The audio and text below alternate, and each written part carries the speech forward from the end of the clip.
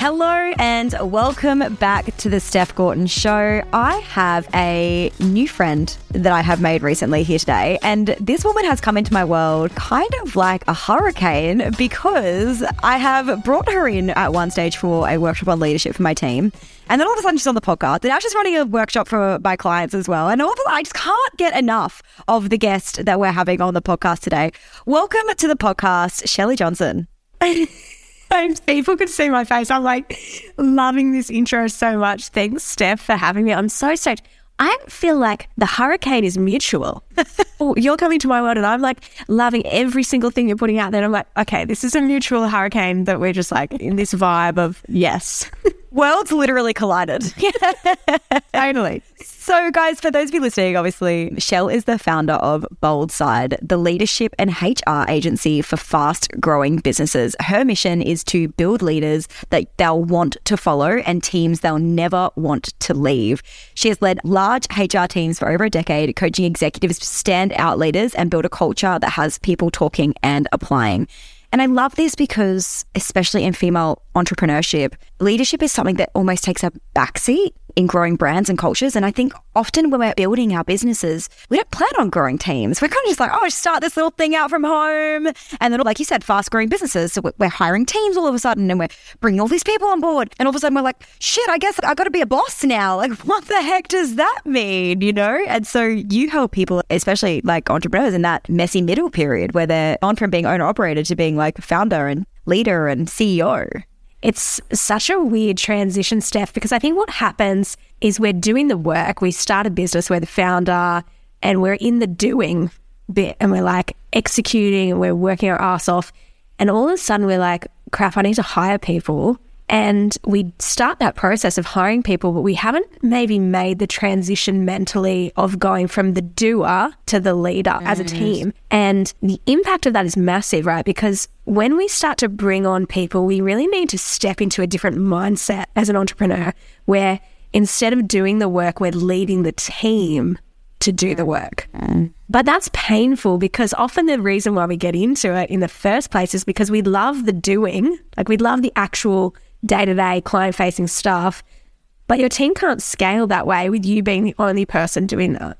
So we need to make a transition, but often our experience of leadership, in most cases, or in many cases, we've worked for leaders and we think, oh, gee, I don't want to do it that way. We've seen other leaders in our world and we're like, ooh, I'm not sure about that. But we don't have a lot of reference points for really strong leaders. Especially as women, it can be hard because we feel like we need to be two things. We feel like we need to tick the boxes of being nice and kind and really empathic. But then when we step into leadership, we need to be bold, courageous, brave. And sometimes we don't know how to do both of those things at the same time. And I do think that in society, we do have a lot of examples of good female leaders. But I can really only speak from my personal experience, and for a lot of my clients, we probably haven't worked for them. So is it just an enigma that they're putting out online?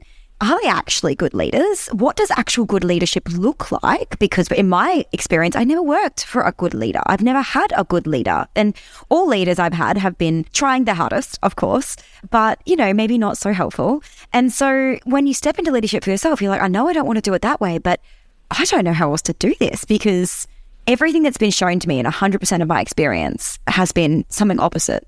And so finding that path of true leadership that does marry the bold and the brave and the courageous with the kindness and the love and the empathy, it takes some time. And the reason I wanted to bring Shell on here today with you guys is because Shell came and did a presentation for myself and my team on what great leadership was so that we could be the best leaders for our clients that we could be. And in our worlds and in our businesses, you really have a gift for bringing the love and heart into the toughness of sometimes what it means to be a leader. So for anyone who doesn't know Shelley Johnson, can you please tell us a little bit about who you are and how you got started in the world of leadership?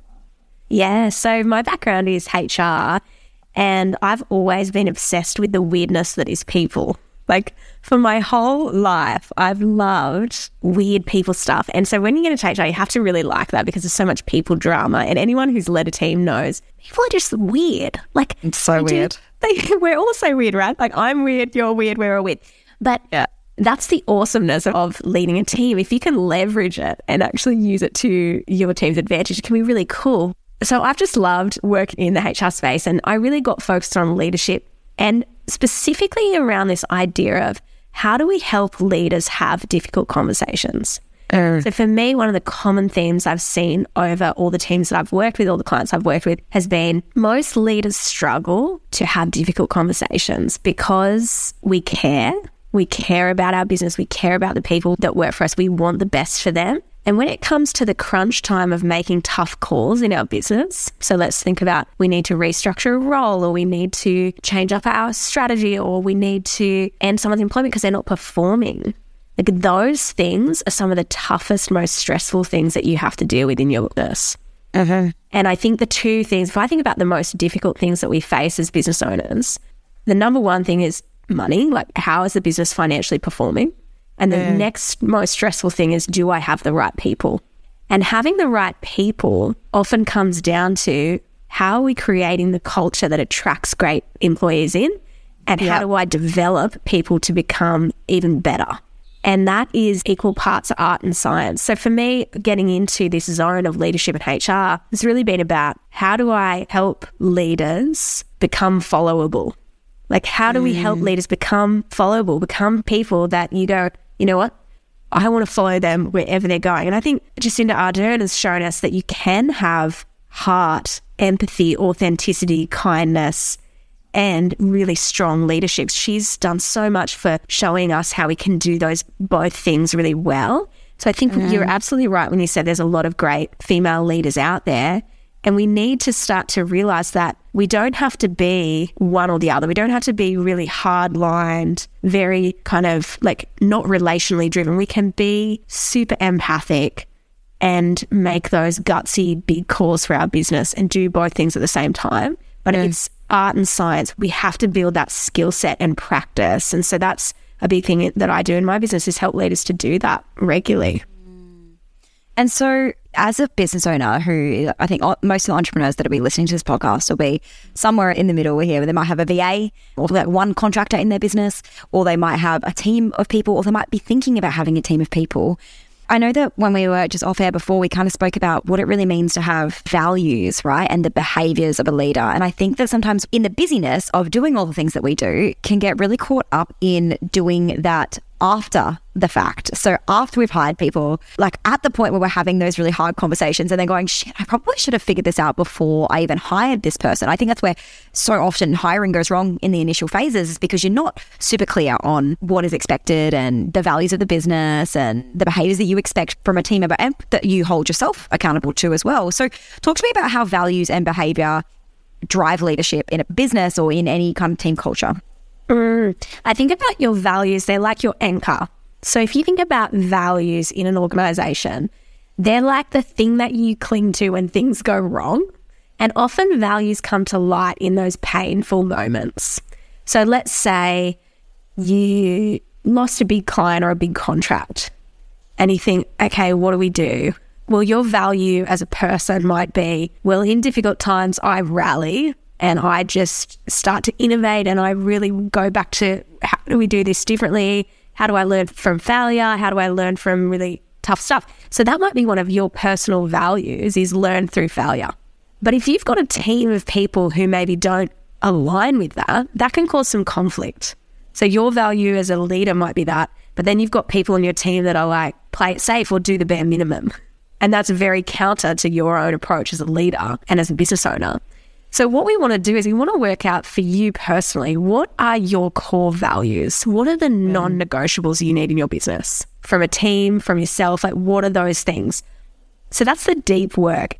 I usually define it as 5 core values. What are those 5 core values? For one of my clients recently, we defined one, and it's learn, grow, repeat. That's what we do nonstop every day. We learn, we grow, and we just repeat that cycle. We're okay with failure as long as we grow from it. We did a culture playbook for them. And in their culture playbook, it says, if you don't want to learn, it's not going to work here. Like they're just up front. It's very direct. It's like, if you don't want to learn and grow, you're not going to like it here. And so what that says to someone when you're recruiting, you bring that interview question out in your recruitment, you say, hey, one of our values is learn, grow, repeat. Tell me about a time where you failed and it was painful and you had to really pull your socks up and learn from it. And what you want is to assess, does that person have that value? Is their values alignment? And when you get that values alignment, you don't have those weird conflicts that come up later on where you're like, holy crap, we've just had a massive issue and this person doesn't give a crap about it, or they don't care. And you're so spot on, Steph. You want to know that before you start hiring. So do that deep work. Define your non-negotiables. For me, the question I would ask, and if you're listening right now and you haven't defined your values, write down this question. What do we want to be known for as a team? What behaviors do we want to be known for? And that speaks to when a client is interacting with your VA or when a client's interacting with your marketing assistant, how do you want them to behave? How do you want them to show up? If one of your values is we have fun, well, that should be replicated in the comms, in the copy, in every aspect of how you're engaging as a team. So it's not just a branding exercise. Like often when we're in that startup phase, we're thinking really about the external brand. We're not thinking about internally, how are we living this out? Like how do our team live this out? How do they behave? So it's a really crucial exercise of define the values.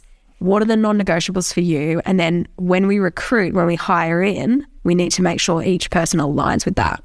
Absolutely. And I think that exercise, like, you know, at the very beginning, someone was like, what are your values as a brand? And I just like whipped 5 words together, like integrity and like just words that like, you know, other people use all the time.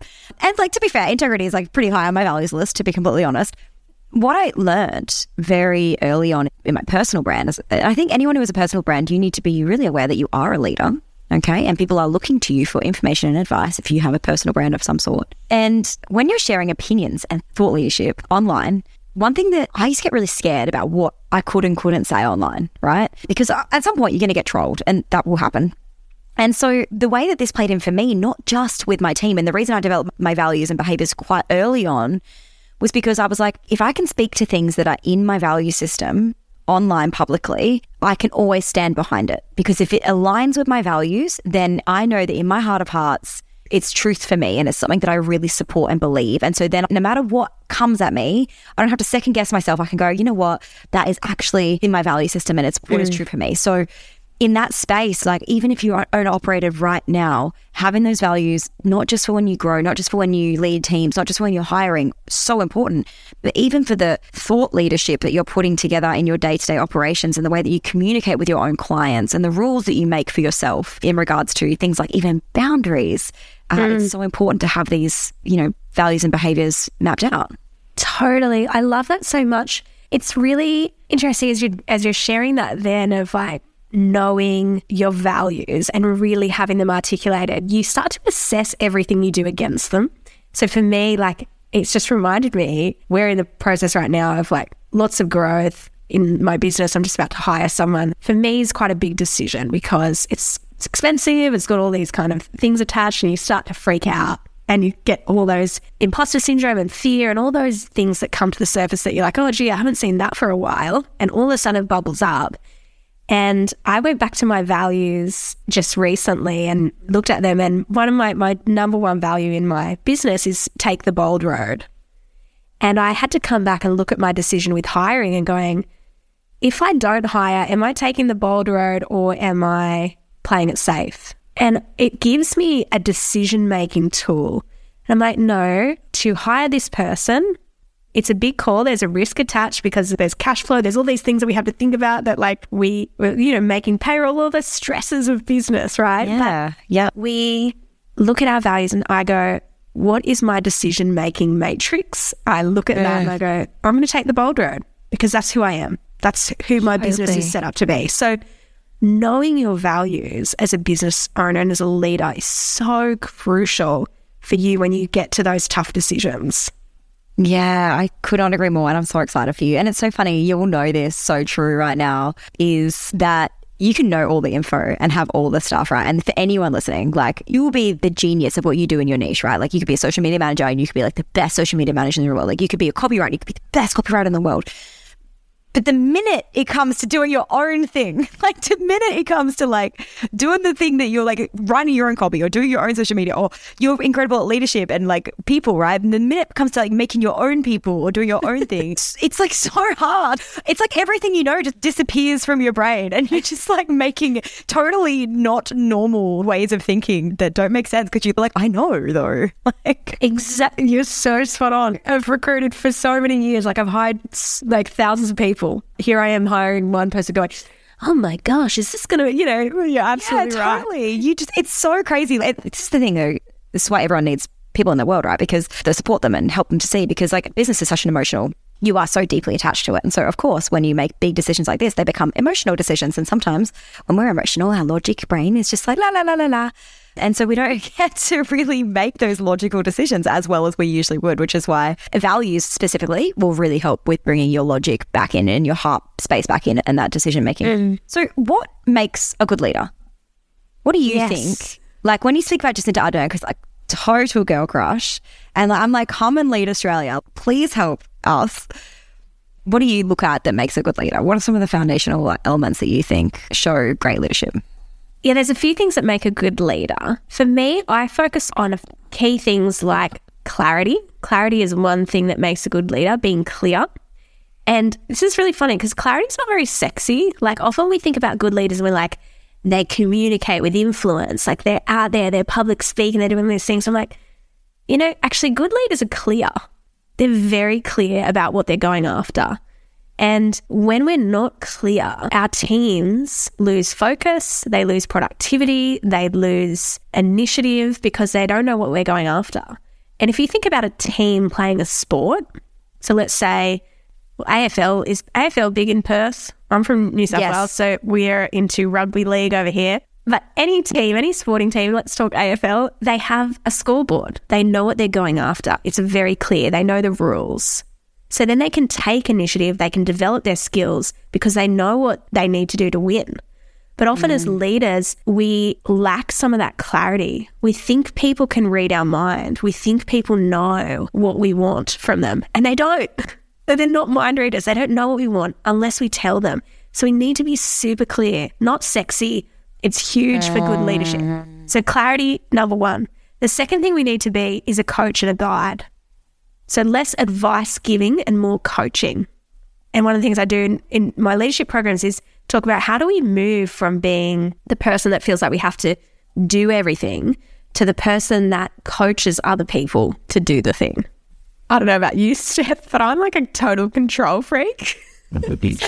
Releasing control is really hard. Like, how do you find that? Like releasing control over your baby of beautiful business. It's been interesting. I've met most of my clients will sit in the same camp, right? Like 90% of female business owners that I have met so far have sat in this camp. And I feel like a bit of a black sheep. And I think that's because I naturally, as a human being, I'm naturally pretty disorganized. I'm naturally pretty reactive to things. And I tell myself I work best under stress, even though I actually don't. But like, I've kind of grown up being like very much like on the fly. Like I kind of work best just on the fly. And so because of that, things that I've put out my entire life have very rarely been perfect. And I'm pretty cool. I'm pretty okay with that. However, I have learned over the years of coaching that I am the exception and not the rule. And so most people are the opposite. My advice would be like, I'll just let your team do it, which is not advice for somebody in the same space as you. It's not that simple. It's not as easy just taking your hands off the wheel and letting it go. And so I've had to learn how to coach through that to create new neural pathways that are open to seeing things from a different perspective. And there's a whole pattern of conversation that needs to happen to help somebody start to feel in their body and soul comfortable with letting go of the wheel. Oh, 100%. And I think there's a lot of ego tied up in being a control freak. We have to let go of the ego. And Ryan Holiday's book, Ego is the Enemy, I'd encourage anyone to grab it. It's a really, really good book. And for me, I'm a perfectionist. And so at the root of perfectionism and my control freak nature is ego. And when I came to terms with that, it helped me to kind of let it go of going, you know what? By controlling this, I'm saying I'm the only person that can do this. And that's just fundamentally not true. Heaps of people can do leadership stuff. Heaps of people can do HR. And so I need to let go of the control and go, okay, well, what is the one thing that only I can do? And how do I do more of that and less of all the other stuff? And how do I actually be clear with my team about the expectations and then give them autonomy to do those things? So it's really about going back to what we talked about at the beginning. We need to live in the tension of I set really clear goals and then I give my team space to deliver them. And I coach them through the challenges. So for me and anyone who's listening who's not like Steph, who's naturally able to coach and release the control, we can ask ourselves some really good questions and ask our team good questions. And there's a great book by Michael Bungay-Stenier called The Coaching Habit.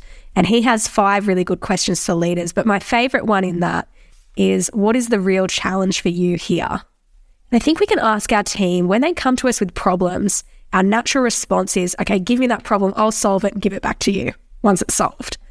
Instead, if we want to build our leadership muscle, we need to allow that person to solve their own problems. So when they come to you with a problem, instead of jumping in to fix it for them, I want you to try this thing. Just stop, breathe, and say back to them, what's the real challenge for you here? And get them to start thinking, okay, what is the problem? Get them to articulate what the problem is. Okay, what would you do to solve that? And it's going to take all this discipline. It's going to take a lot of discipline to not try to take it back, because you'll think, gee, I could do this quicker, faster, easier. But that's short-term thinking. The long game is I need to build up the capacity, the capability of my team so that I don't keep getting sucked into these same problems all the time. I'm so glad that you referenced the long game, because I'm just a huge fan of the long game. And I actually got a message from my team last week, and they were like, I was out just going to the post office, and they were like, Steph, we're in a meeting right now, my operations manager and my sales team leader. And they were like, we need you to jump in. We need you to weigh in on something. And so I, before I got out of the car, I just hopped on this Zoom meeting and I was like, cool, what's up? And they asked me a question. And even though I'd made space and time to get on to answer the specific question that they had asked, my response back was, well, what would you do? Because I need to coach them and I want to hear what their thoughts are. I want to hear what they would have done if I wasn't there and wasn't able to make that decision. And then tell them that probably actually, and empower them, like mostly that was 100% right. Or, here's maybe what I would do differently and here's why. It gives me the opportunity to explain how and why I'd make that decision. So next time it comes to making that decision, they're going to be more empowered to be like, well, Steph will do it this way because X. So I'm going to, and it's so easy to jump on in that moment, even though I was like rushing around, I was going to the post office, I had shit to do, I was getting on my phone, to just jump in and answer the question for them. But that's not what ultimately gives me the freedom to live my life long term. Yes. Oh, yeah. I love that. But I only learned that recently. It's something that, has taken me a long time to learn, especially because my ego is the opposite to yours. Your ego is like needing for things to be perfect. My ego is needing for me to be right.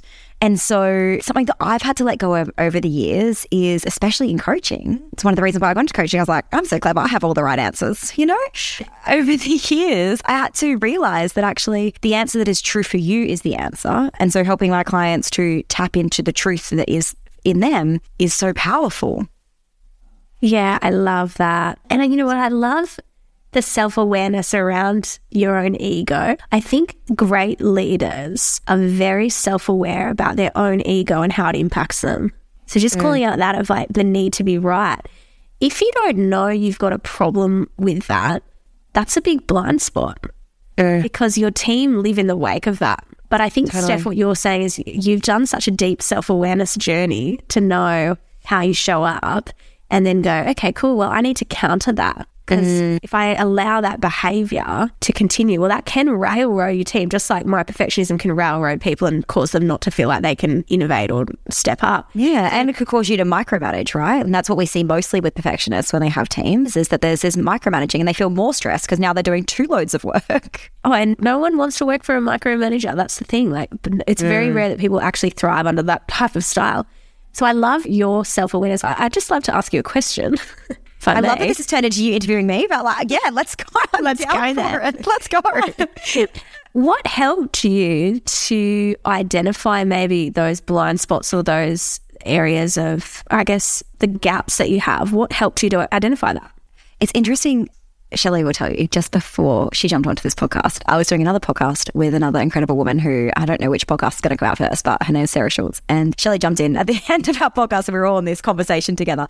But the reason I'm bringing that up is because the conversation I had with Sarah about brand identity, and she was like, it's all self-awareness. And now we're having a conversation about leadership, and it's about self-awareness. And so this is really interesting theme, I think, in business of if you're really going to grow something, like for you to be able to identify what your brand is, and especially when you're talking about personal brand, it's you, you know? And so you do have to know. But for me, to answer your question, I have always been very similar to you, really interested in human behavior and have a background in HR also. And I have always just found humans just really interesting. And I heard and kept hearing about this NLP when I was first starting out in business. And so I went to a 7-day NLP, which is neuro-linguistic programming for anyone who hasn't heard of it. And basically, it teaches you how to understand the world, but really what it teaches you how to understand is yourself. And it was this 7-day really intensive thing, and it really dissolves ego. Like it really digs in and dissolves ego. That's most of the work that it does, and helps you to identify that the way that you are perceiving the world is in fact only through the lens that you are looking through. And so that really broke my need to be right in half, because I realized that someone else's perception of the exact same situation is completely different, and there's no right. There's only what you see. And so in that moment, it was that kind of really broke my understanding of needing to be right. It kind of just let me go. And it was such a freeing experience to realize that I didn't actually have to be right. Oh, so freeing. And, you know, the process of uncovering your blind spots is freeing. I think that's the way I would describe it. One of my mentors, I don't know if he would see himself as a mentor, but I feel like he is. His name's Rowan Dredge, and he runs a HR business actually. And he said to me, as a leader, you need to figure out what it's like to be on the other side of you. And I loved that expression. What is it like to be on the other side of me? What do people experience of me? And I did an exercise with my team back when I was leading a big HR team, and we got together and I just said, we went round and each person got to call attention to what it's like to, I guess, be on the other side of you. What is it like to deal with Shelley? And one of my team members was like, oh yeah, you're really abrupt and sometimes you're really harsh. And I was like, I'm really glad that you told me, because I don't know what it's like to be on the other side of me. Like, I just don't know. And so have someone say that, and it really helped me. I naturally lean towards directness, and so I need to be intentional with bringing the kindness.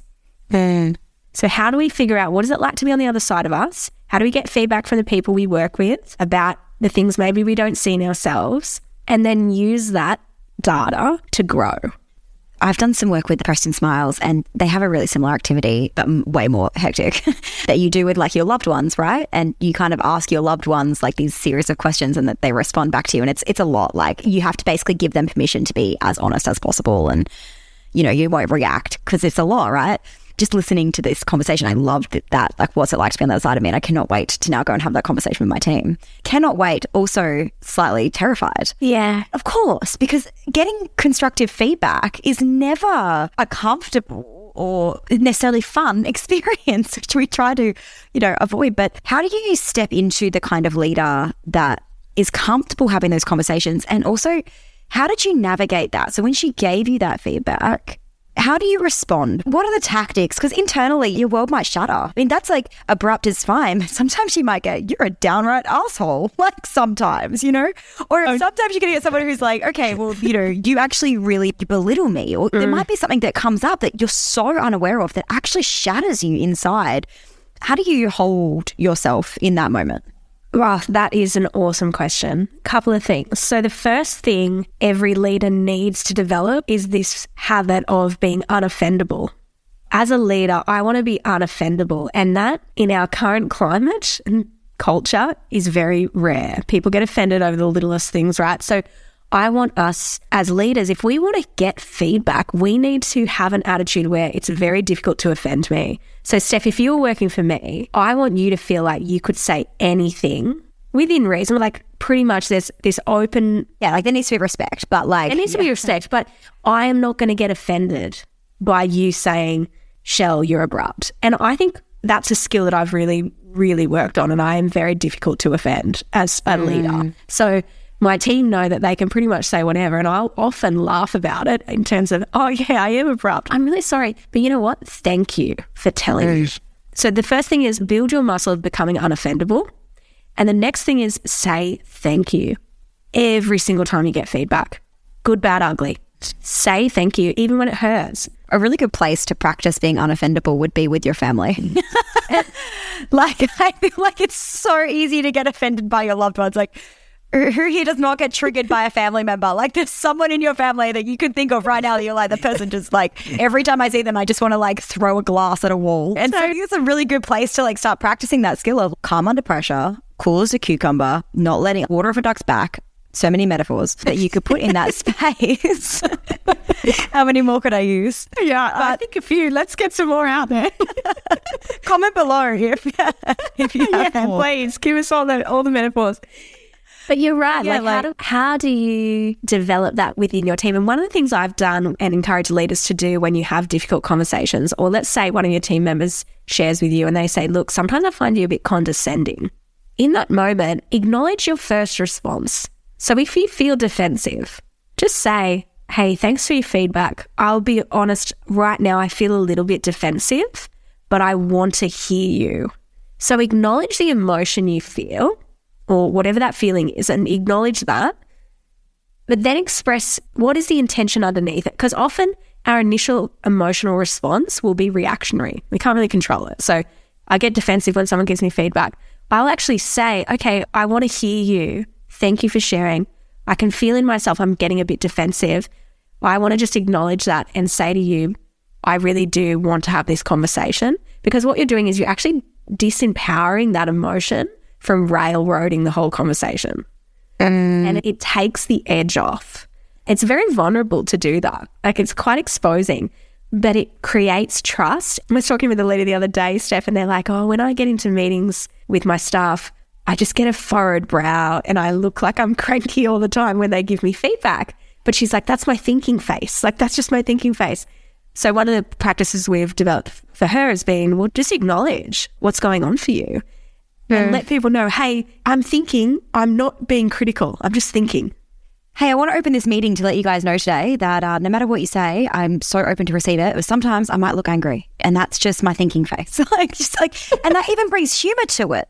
Let's just like take the edge off. And I think that's like pretty much, if you want to talk about great leadership, like Brené Brown, right? Like the queen of great leadership and great conversations. And you spoke just before about the vulnerability aspect and like, how can we bring that vulnerability into this conversation? And especially for female leaders, this is our jam. This is what we are going to be best at.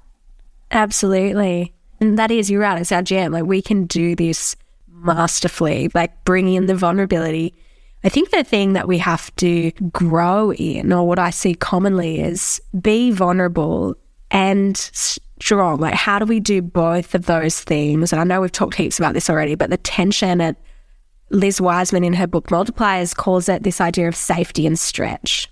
So how do you have a culture where people are really safe? They're safe to show up as themselves. They're safe to be who they are, but you also challenge people to grow. So I think for us, how do we challenge and do that part really well? Like, how do we step into that thing of, you know what, we're safe here. I accept everyone here. And I also challenge you to grow. I care about you as a person really deeply. And so I'm going to ask you and invite you into this growth zone. And it could be painful. It could be uncomfortable, but come on this journey with me because you're going to be better off. That is such a beautiful word track for that. I reckon that you should just write a book, Shell, and it should just be all of the leadership word tracks. Like, just give us the script. Can you just throw the manual at us, please? Like, I just want to be like, okay, so I'm going into a performance management conversation today, and here are all of the phrases that I could use that would help me to be the best leader I can. There's 100% a book here for you. Have you got a book deal yet? Well, do you know what? I have been working with our copywriter at the moment on doing the scripts for every kind of performance conversation you could have. So like messaging guys, because I think for me, like I had a leader say to me, oh, my staff member's not showing initiative. I'm like, oh, I've got a messaging guide for that. But like, because you have all these common things in your team, all these kind of common issues, but we don't know how to phrase it. Like, how do we talk to someone about that? And so I'm like, oh, like, let's just map it all out. Because 100%. Any publishers listening, reach out to Shelley. This is needed in this world. I see your book just on shelves, just bold side branding. That would be amazing. So needed. Thank you. So needed. I love that. So I'm going to wrap this conversation up with, I'd love to know, what would be your first tip for somebody if they were going into a challenging conversation, their team, even honestly, these skills are so transferable, even a challenging conversation in their life. How do you go into a challenging conversation and still be kind? Yeah. It definitely comes down to your intention.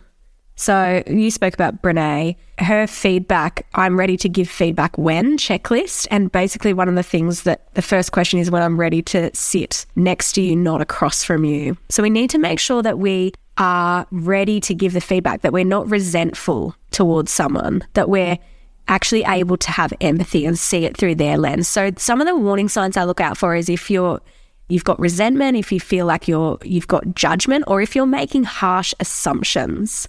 So before you go into a feedback conversation, I want you to assume good intent. Assume that person is doing the best that they can and that they simply lack some feedback. So it's not that they're malicious. It's not that they're out to get you or ruin your business. It's that they simply weren't aware. And so you're bringing it to their awareness. So assume good intent, number one. The second thing you need to do is actually prepare. This is the step. I'm like, this is really basic, but a lot of people skip this step. They just kind of wing it. And I think if we're going to have a high stakes conversation, we should write some talking points, because I want you to think about how do you want your message to be received? Just like if you were getting up and giving a speech somewhere, you think about the audience. What does the audience need to hear from me? I want you to think about this person who I'm giving this feedback to. How can I frame this in a way that's going to help them hear it and help them receive it? So think that through. And the final thing is that you need to choose clarity over comfort. So be clear. Your message, so if you do so much amazing stuff on messaging, like how do you have a really clear brand message? It's the same with this stuff. How do you make your message really clear? I often see people, they try and sweeten it, so they water it down. And they use language like, oh, it's not a big deal. It's just something little. And I just was thinking about it and I've just wondered maybe if you could look at doing this thing differently. And I'm like, wait, what are you trying to say? Like, just be clear. Just say it. This is what I need and this is where it is at the moment. Yeah. This is what I expect from you. We're not comfortable saying that stuff. Hey, Steph, this is what I expect from you in future. But you know what? It's liberating for employees when they hear what do you actually want from them, because often they don't get that clarity. So be clear, choose clarity over comfort. Those are the big things that if you've got a feedback conversation, do that.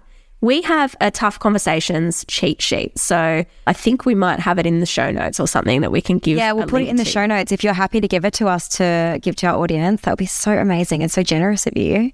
Love to see people doing these conversations really well. Shelley, you are masterful at this, and anyone who is listening to this podcast who has some team members who are potentially underperforming or is feeling like there's a lack of culture in their team. Shelley, there's so much I could talk about, like that you do so masterfully. I'm just conscious of time, but there's so much that you could learn from Shelley with regards to how you can identify whether your team is good or great, how you can identify whether your culture needs some work. And so I highly recommend, please just go and binge as much as you can from Shelley. And if you are in the Purpose and Profit Mastermind, you are going to get a little dose of Shell in literally 30 minutes from now, so that, you know, you can learn this stuff. Because if you plan on building an empire, if you plan on growing a business, if you plan on leaving a legacy or being in leadership in any way whatsoever, these are the absolute critical foundations that you need in order to be able to grow that. So Shell, you're an angel. All of the details will be in the show notes, guys. Thank you so much for jumping on with me today, Shelley. Thanks so much for having me, Steph. Guys, if you loved today's episode, I would love it if you could take a screenshot and tag myself and Shelley. All of our tags are in the show notes, so let us know what your biggest takeaway was. It was so nice to be here with you today. Babe, thank you for tuning into today's episode. It means the absolute world to have you here with me. If you want more, head to the show notes below to check out our latest free resources, along with the exclusive link for podcast listeners to book in a free 15-minute strategy session to find out how you can boom your biz.